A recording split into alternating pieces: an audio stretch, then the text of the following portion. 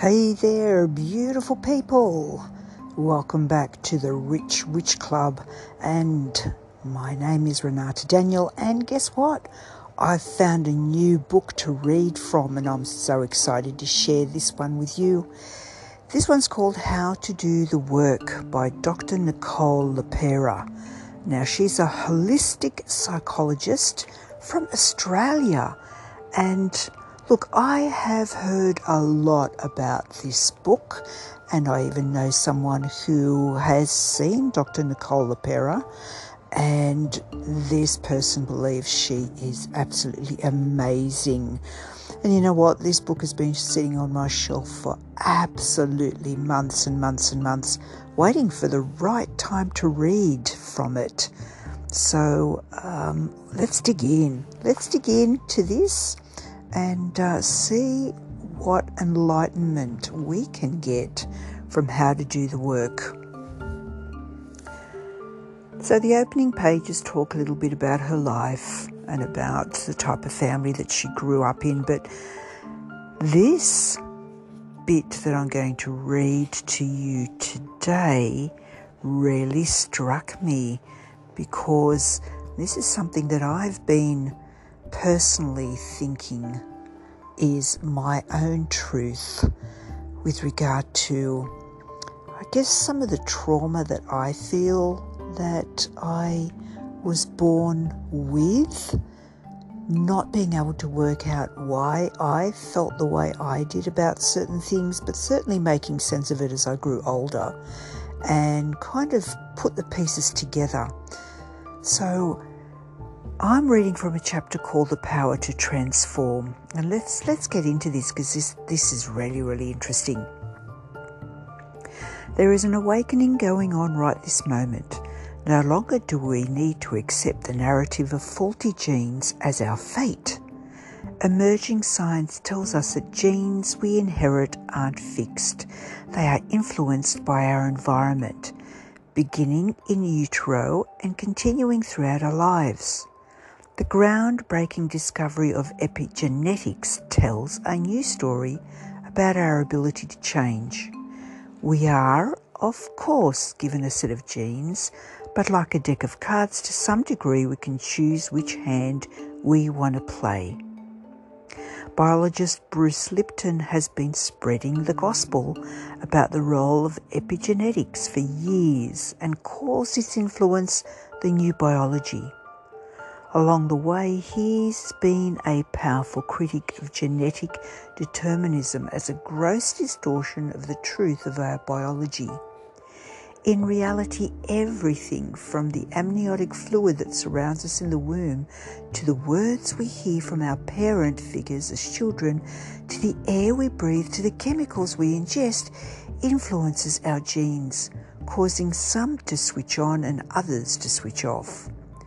We do have a genetic code at birth, but gene expression and repression are influenced by our environment. In other words, our life experiences alter us on a cellular level. So the science of epigenetics has shifted us away from the disease management role to a new paradigm that recognises the impact of our daily environment on our health. The result is a radically new perspective. We can be active participants in our own well-being. This goes for our physical health and risk for developing diseases such as diabetes and cancer, as well as for our mental and emotional health. Epigenetic factors play a significant role in the development of psychiatric conditions. This is shown in identical twin studies where one twin develops a serious mental illness, such as schizophrenia, and others do not. Studies of stress as early as in the womb and its connection to the development of mental illnesses later in life also show the profound ways in which our environment affects every part of the body, including its most powerful organ, the brain. Addiction and trauma specialist Dr. Gabor Mate, for example, has written exclusively about the deep imprints emotional stress leaves on the structure of the brain, causing many common physical and psychological illnesses. The idea that genetics are not destiny was a profound realization for me personally. The genetic perspective gave me the tools to reframe my perception of my own body. I may have inherited certain propensities from my family, but that didn't mean I had to become them. Studies have shown that the influence of epigenetics transcends generations. Our ancestors' lived experiences shaped their DNA, which in turn shapes ours.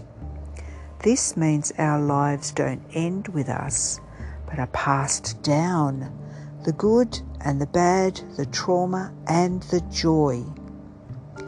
In studies of mice in lab settings, not only did those who were exposed to extreme diets or stress display changes in their heart and metabolism, but so did their offspring and their offspring's offspring, and so forth. There is evidence that this applies to humans too. Studies show that the children of trauma survivors, including those who endure ongoing systemic racism, have shown health issues similar to those of their parents, as well as increased rates of diseases. If the genes we inherited were adversely affected by the experiences of generations before us, how do we stop this cycle? Some environmental factors are out of our control. We cannot choose the circumstances of our childhood, let alone the circumstances of our great parents' childhoods, but many factors are within our control. We can provide ourselves with the nurturing we may not have received as children. We can learn to give ourselves secure bonds and the ability to create a sense of safety. We can change what we eat, how often we exercise, our state of consciousness, and the thoughts and beliefs we express.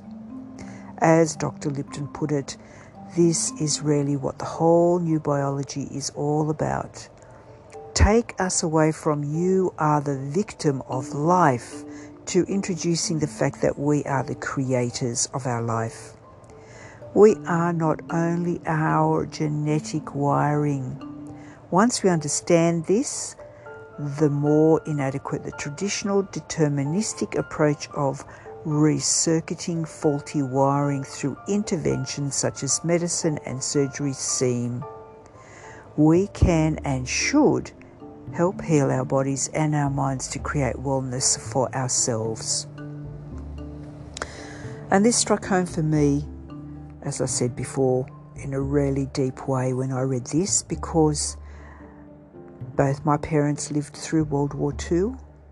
Both my parents were traumatized because of their experiences, my mother having been in Auschwitz and my father having been in a concentration camp for the military, or a working camp for the military behind German lines, and their trauma of having to witness so many people die, losing their family, and then being transported to a completely different country led them to be terribly traumatized for the rest of their lives, which meant, in effect, in their DNA changes, my DNA also changed.